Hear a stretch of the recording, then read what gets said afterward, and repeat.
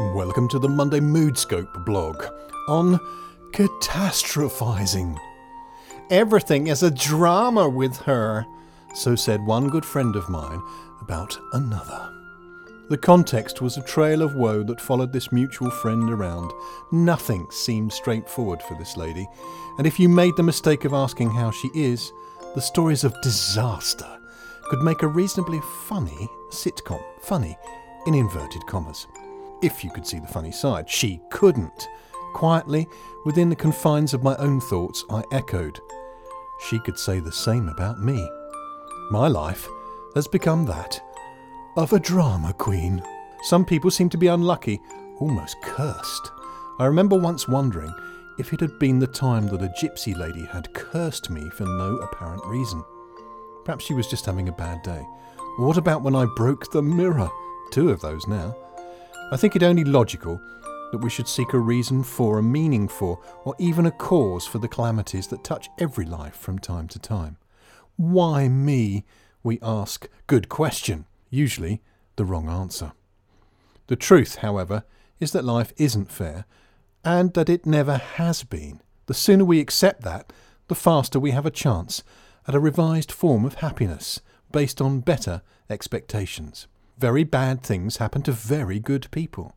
Human beings, on the other hand, impose fairness on the world, and the world is a better place for this imposition. Consider, for example, the abolition of slavery, or our current just war against human trafficking. When we can, we make it better. Eventually. However, we can make it better even in the midst of tough times by refusing to use the superpower of the drama queen, which is catastrophising.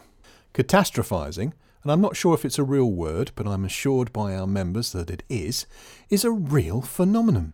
It is the power to take a bad situation and blow it up out of all proportion. I had a cracking example recently. Through my own fault, I had the bad luck, in inverted commas, of losing the internet at the house. I'd used my payment card for a snack on the Friday, drove back from the office, and when I couldn't find my card, the catastrophising began.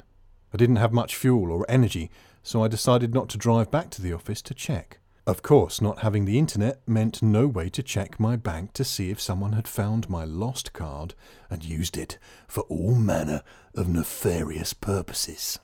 I then got food poisoning. Catastrophe on catastrophe. Aidez-moi. I got food poisoning that wiped out not only me but also Lady Penelope for 2 further days. This meant I was unable to verify how terrible the situation was for 4 whole days.